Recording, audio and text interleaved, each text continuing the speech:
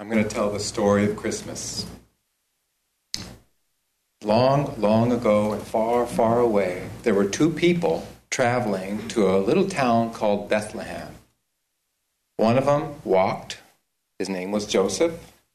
And the other one rode a donkey, and her name was Mary. And Mary was very, very pregnant. She looked like Krishnabai, kind of.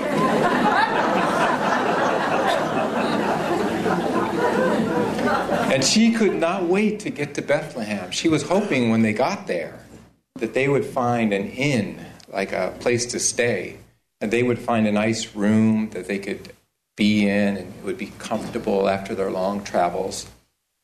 So they got to Bethlehem. And Joseph, he went up to the first inn, and he knocked on the door. And the door opened, and Joseph said, "Do you have any rooms available?" And the man said, "Nope, we're all full up. Why don't you go to the inn down the road?" And so he went down the road a little ways with Mary on the donkey. The door opened. "Do you have any room in the inn?" "There's no room in the inn. Try the little inn down the road." So they went down the road again. The last inn. The door opened. There was a little old lady. She looked very kindly. And she looked at them. "How can I help you?" And he said, "Do you have any rooms at all?" And she said, "I'm sorry. There's no room in this inn." And then she looked at Mary. She saw how pregnant she was. He said, "But we do have a stable. It's way out back in the meadow, and you could stay there if you want." And Joseph said, "How much can we pay you?" He was very anxious to have anything. And she said, "Oh, no, don't pay me, don't pay me." So Joseph led Mary on the donkey back to the stable. They found it inside. There was a cow and some sheep and lots of hay. And Joseph made a nice bed in the hay, and Mary laid down, and they were so relieved. And then that night, Mary gave birth to the baby. They had already picked his name out, Jesus. So she gave birth to Jesus that night, and she held him. He was so little, but as soon as she looked at him and Joseph looked at him, they felt this incredible peace. All their worries about travel and finding a place to stay were gone. They felt this very deep, deep peace, and they looked at him for a long time. And then finally, when the little baby went to sleep, Joseph put him in a manger, which is where the animals eat. And he made a little bed for him, and he put him in there, and he slept very soundly. And Mary and Joseph also got to sleep. Well, while this was happening, not far away, there were the three saintly kings, and they were heading right towards the manger.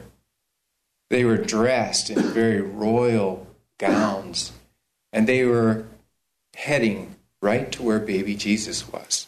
Now, Yogananda said that these three saintly kings were really three of the saints on our altar: Yukteswar, Lahiri, and Babaji. In a previous life, that's who they were. And that they were following a star, but they weren't following a star like we hear in stories in the sky. Yogananda said they were following a star in their spiritual eye. They were following this Christ star. This bright star was leading them right to where the Christ was.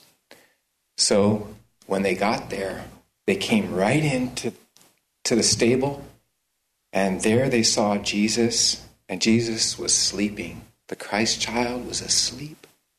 And they just looked at him very peacefully, and Mary and Joseph were looking at these three wise men. And then suddenly the little baby Christ opened his eyes, and the three wise men had these presents. They were very rich presents, fit for a king.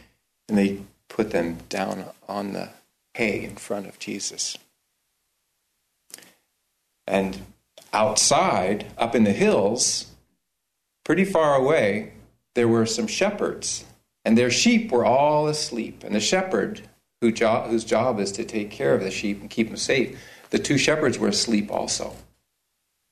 They were sleeping soundly, and all of a sudden, they were awoken by this bright light. And this light was an angel, this beautiful angel. And this angel said, "Wake up, Wake up, good tidings, and great joy to all men, for the baby Christ has been born. Not far from here you will find him in a stable." And the shepherds were amazed by this. This angel woke them up, and all of a sudden the whole sky was filled with angels. And all the angels were singing and rejoicing. And they were saying, "Glory to God on the highest, and peace to all men." They were rejoicing. This was a big celebration in the sky. And then all of a sudden, all these lights, all these angels went down towards Bethlehem to the stable. And the two shepherds looked at each other, and they started running too. They ran all the way down the hill until they found the stable. And they were about to go in. They saw the angels circling, rejoicing. They looked in the stable, and they saw these three richly dressed kings. And then they looked at themselves. They were poor, and they were kind of dressed ragged. They were ragged and poor and very, very simple. And they didn't know if they were allowed to go in where these kings were. So they were very surprised when the kings noticed them and made room for them to come in. So the shepherds came in, and they sat down very quietly. And one of them, the older one, was looking around. He saw the baby in the manger. He was radiant. And he looked around. He saw these three kings, and he saw Mary and Joseph sitting there, and he saw the animals sitting there, and everyone was very, very still. And he sat there for a long time. And then he reached over to one of the wise men, and he tapped him on his silken sleeve, and he said, "Who is that?" He didn't know. "Who's that?" And the king said, "That is Jesus the Christ. Someday he will show many men to the kingdom of God." And the shepherd just thought, the kingdom of God? What's that? That must be heaven. God lives in heaven, and that's far, far, far away. And heaven is a place only for priests and good people and rich people and fancy people, and it's also for when you die. That's where it is. It's after you die, that's when you find heaven. So he sat there for a long time thinking about this, and then he looked around. He was thinking a lot. He looked around and he saw that the kings were silent.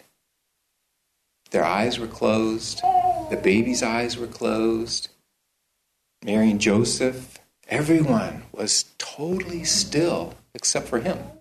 He was thinking about things, and then he saw that everybody was so quiet, he closed his eyes for a second. And as soon as he closed his eyes, he stopped thinking, and suddenly he started to feel the kingdom of God. He started to feel heaven inside himself. And suddenly he knew that the kingdom of God wasn't some faraway place or after you're dead. He knew it was right then. So, this story is really not far, far away. It really takes place right here and right now. I said it was a story far, far away and long, long ago. But when Jesus grew up, what he taught, he said, the kingdom of God is within you. And the fact is that even now, here and now, Jesus the Christ is still helping people. Whoever looks inside with deep, deep stillness will be able to find that kingdom of heaven within. And that is the story of Christmas. I'll read now from Rays of the One Light. What was the Star of Bethlehem? Truth is one and eternal. Realize oneness with it in your deathless self within. The following commentary is based on the teachings of Paramahansa Yogananda. Divine vision is the opposite of worldly sight.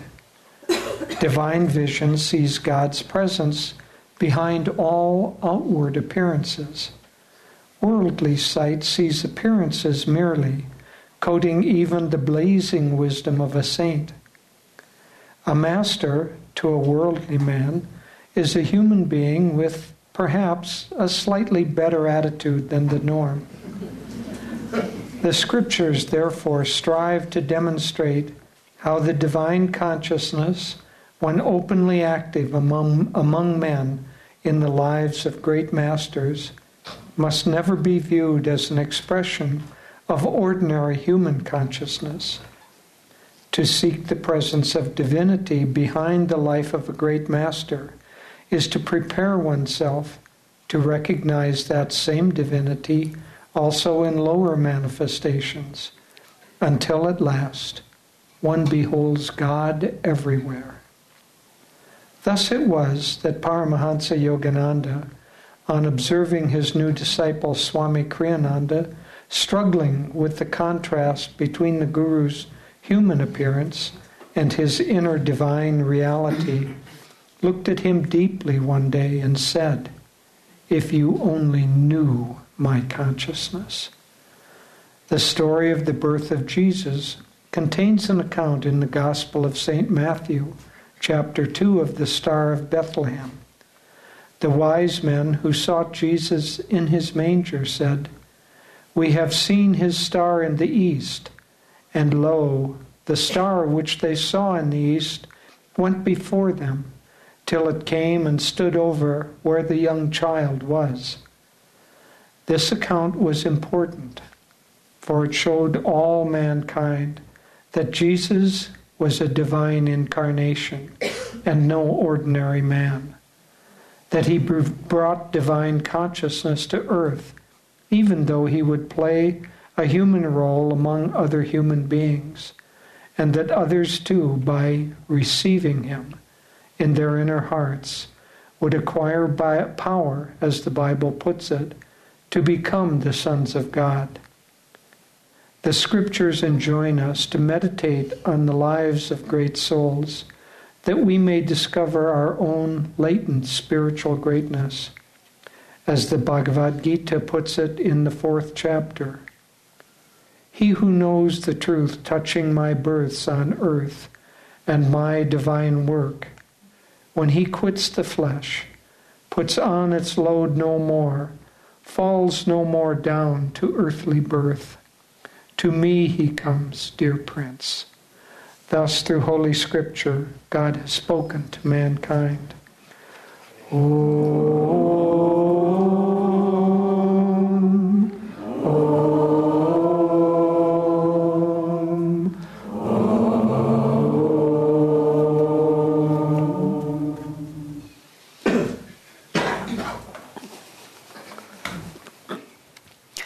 Good morning, everyone, and welcome to our Sunday service for Christmas.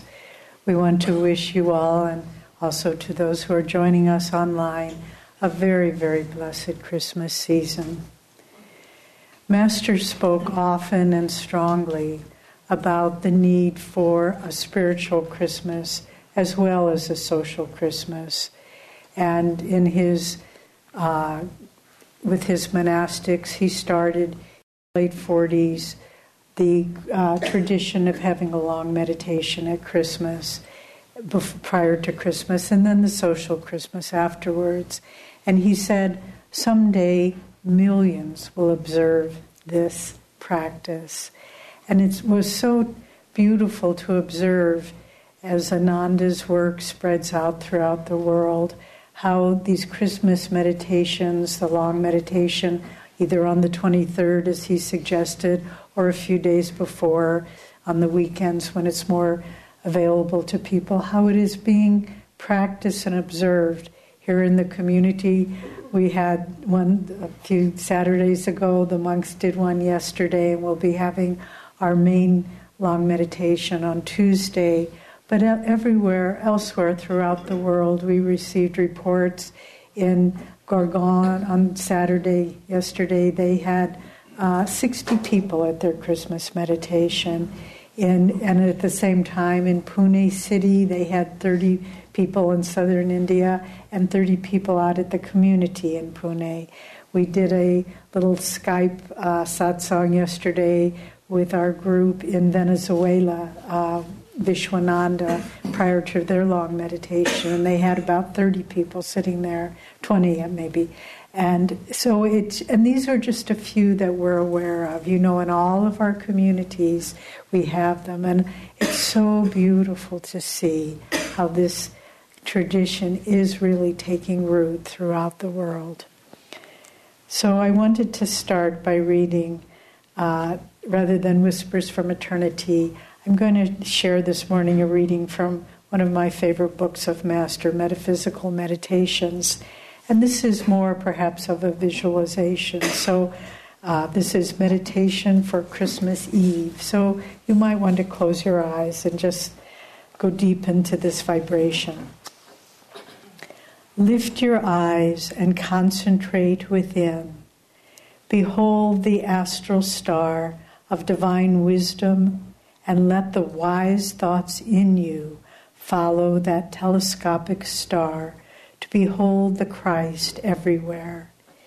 In that land of everlasting Christmas, of festive, omnipresent Christ consciousness, you will find Jesus, Krishna, the saints of all religions, the great guru preceptors waiting to give you a divine floral reception and everlasting happiness. Prepare for the coming of baby Christ by decorating an inner Christmas tree.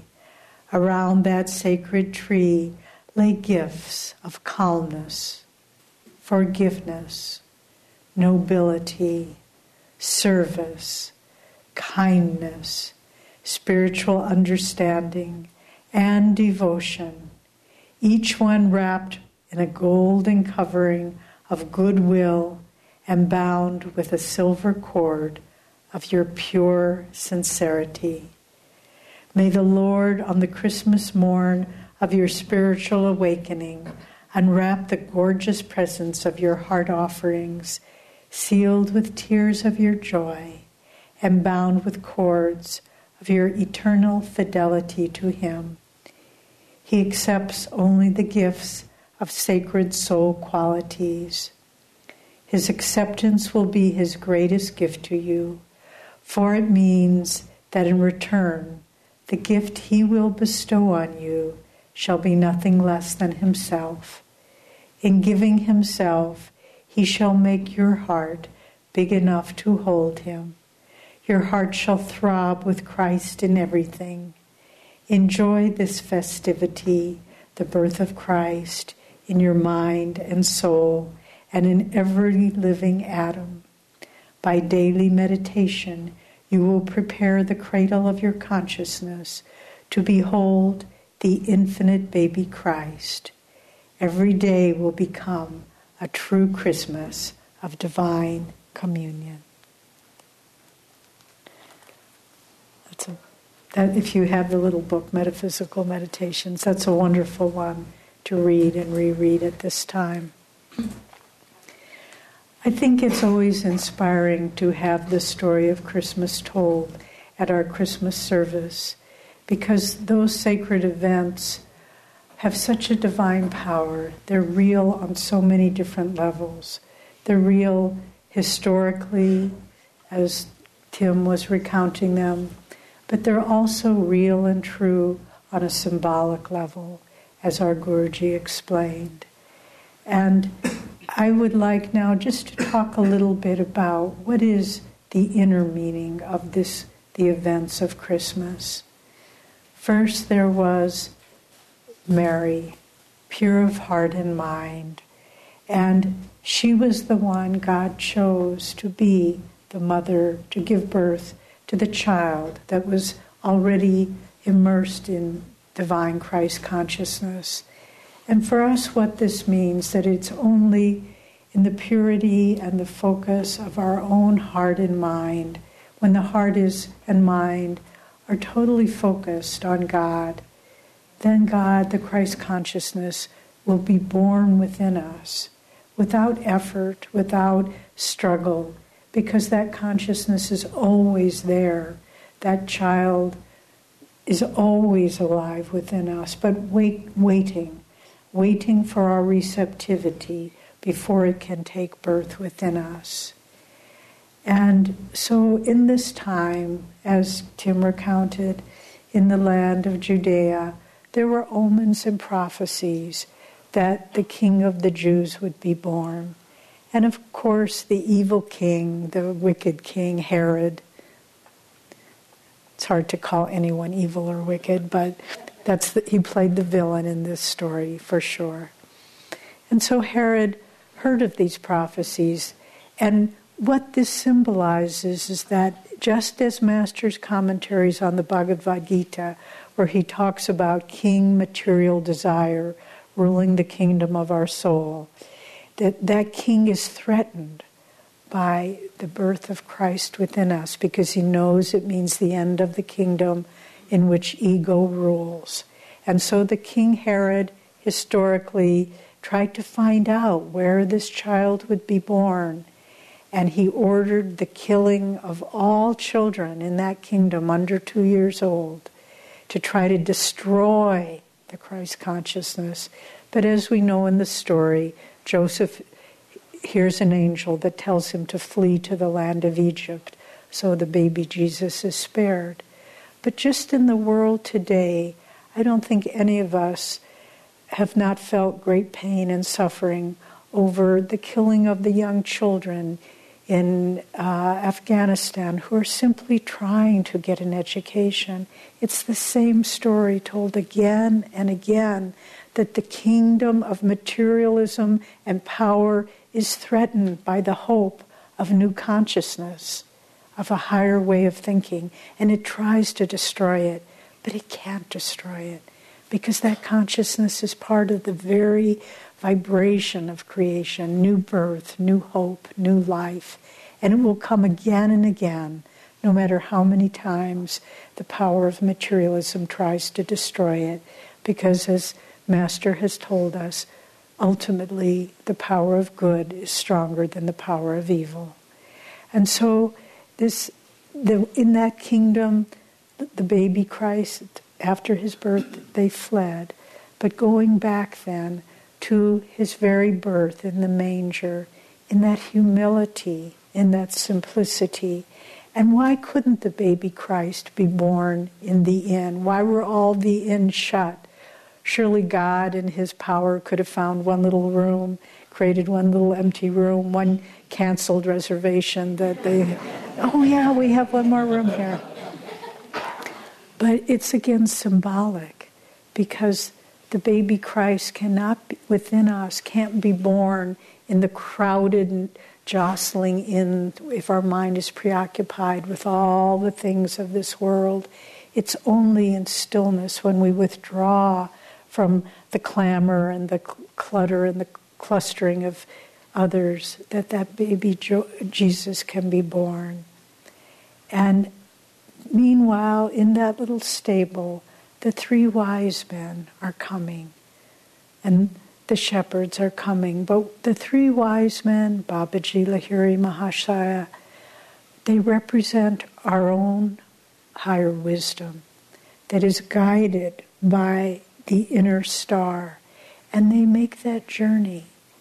And we need to understand that journey that the 3 wise men made from India to Bethlehem, a long journey, that is the journey that each one of us makes, because we're guided, whether blindly or with awareness, by that inner star. First, maybe, what does that journey look like in each of our lives, following in the footsteps of the 3 wise men? We hear a little glimmer of Christ, our Master, and our interest is perked. We talked to a man recently who has been a lifelong disciple of Master from college, and he's now a man in his 60s. And we asked him, how did you first hear about Master? And he said, I was in college, I had a job working as a waiter in a restaurant, and I was serving my orders, and I passed a table, and I simply heard 2 people talking, and one of them said, Paramahansa Yogananda, and I stopped in my tracks. I'd never heard it before. I didn't know what it was, a name, a place. I didn't know what it was, but I stopped right there. And that was the pivotal moment in his life. And so I think most of us have had moments like that, where that light illumines us, even like, when it's very cloudy, and then a shaft of light will come down just for a moment and illumine a little piece of the earth. Well, it's like that for us. And then we begin the journey. But just as the wise man had to go through, cover many miles, we enter, perhaps one could visualize a forest of thick trees and underbrush, which represent our material involvement, our ties to the world, our karma, those things that we think are so important, those things that just keep us in shadow and darkness. But if that moment of contact is strong enough, we keep moving forward through that forest of worldly involvement, and finally we emerge. Maybe we find Ananda, maybe we join and find our path, but whatever it may be. And there at the end of the forest is our guide waiting there, our guru. And our guru gives us the techniques. He can see that we're sincere, and he gives us the techniques of illumination that have been brought down from the great masters in India, the techniques of meditation and communion with God and dissolving of our karma. And then we're able to move forward with greater assuredness. But then, just as the wise men must have encountered great difficulties, our tests come. And I used to, when I first came to the path, I would look at people who weren't following a spiritual path, and then I would look at devotees, and I would think, why is the people who don't even love God, why is their life so easy? And all of us are struggling. And it's because that's the process. The Guru himself will bring us the tests. The Guru himself will try to scour away those things that are keeping us from arriving at that little stable and finding the baby Jesus. I was reading a wonderful story that Master tells. We all have read, I imagine, Autobiography of a Yogi, where Master tells about in Sri Yukteswar's ashram, Kumar. But I read another recounting that Master gave of that story, and he went into it in a little more detail. It was very interesting. He said, Master had come to Sri Yukteswar, was living in his ashram, and Master was obviously his chosen disciple, and Sri Yukteswar put him in charge of the ashram. But then Kumar came, this very radiant young man, and his Master said, I've never heard him say this before, I was slow in my ways, but Kumar was quick and intelligent. And so Sri Yukteswar gave him my position and gave me a lower position. And the other members of the ashram said to Master, Sri Yukteswar has done you an injustice. This isn't fair. Why should you be having to scour the pots and work in the kitchen? But Master would have none of it. He said, my Guru is my path to God. I came here for my ego to be destroyed, my pride to be eclipsed. I came here to have him iron out every wrinkle in my consciousness. If this is how he wants to do it, so be it.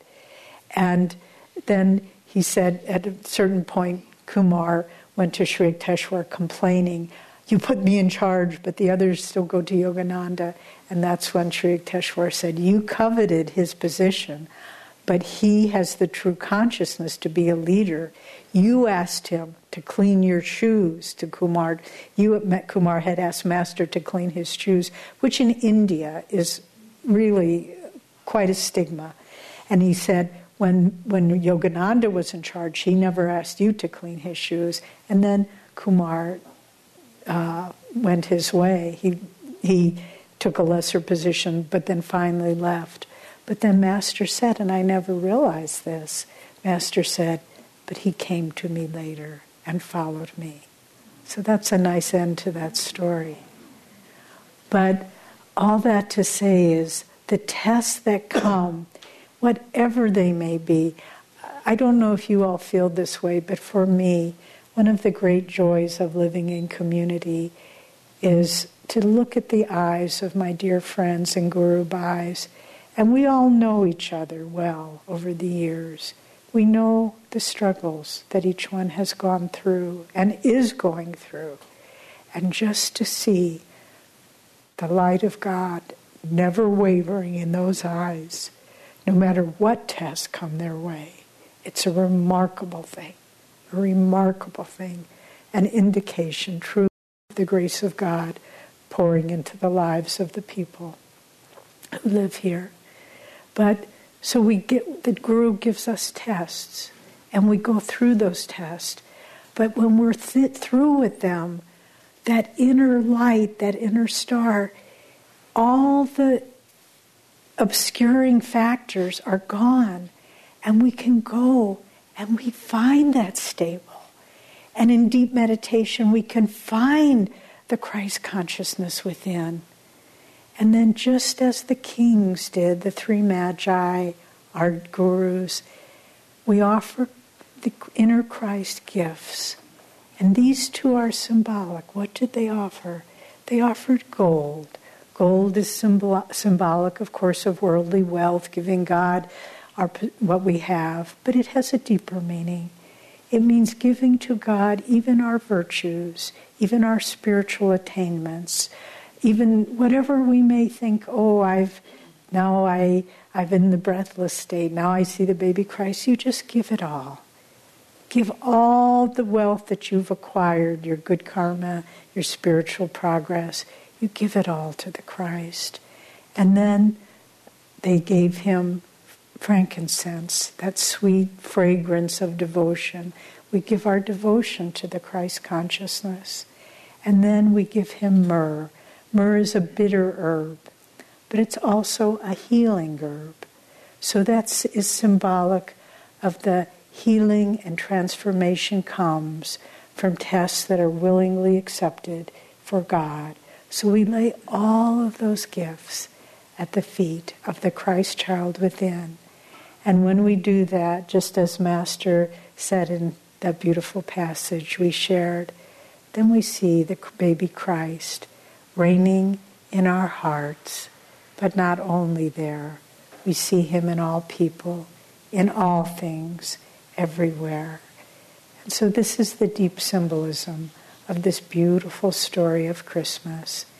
And it is such a gift and blessing to share this holy season with all of us together here at Ananda Village, all of our Guru Bhais throughout the world. We have come together in Master's name, guiding us to the inner Christ within.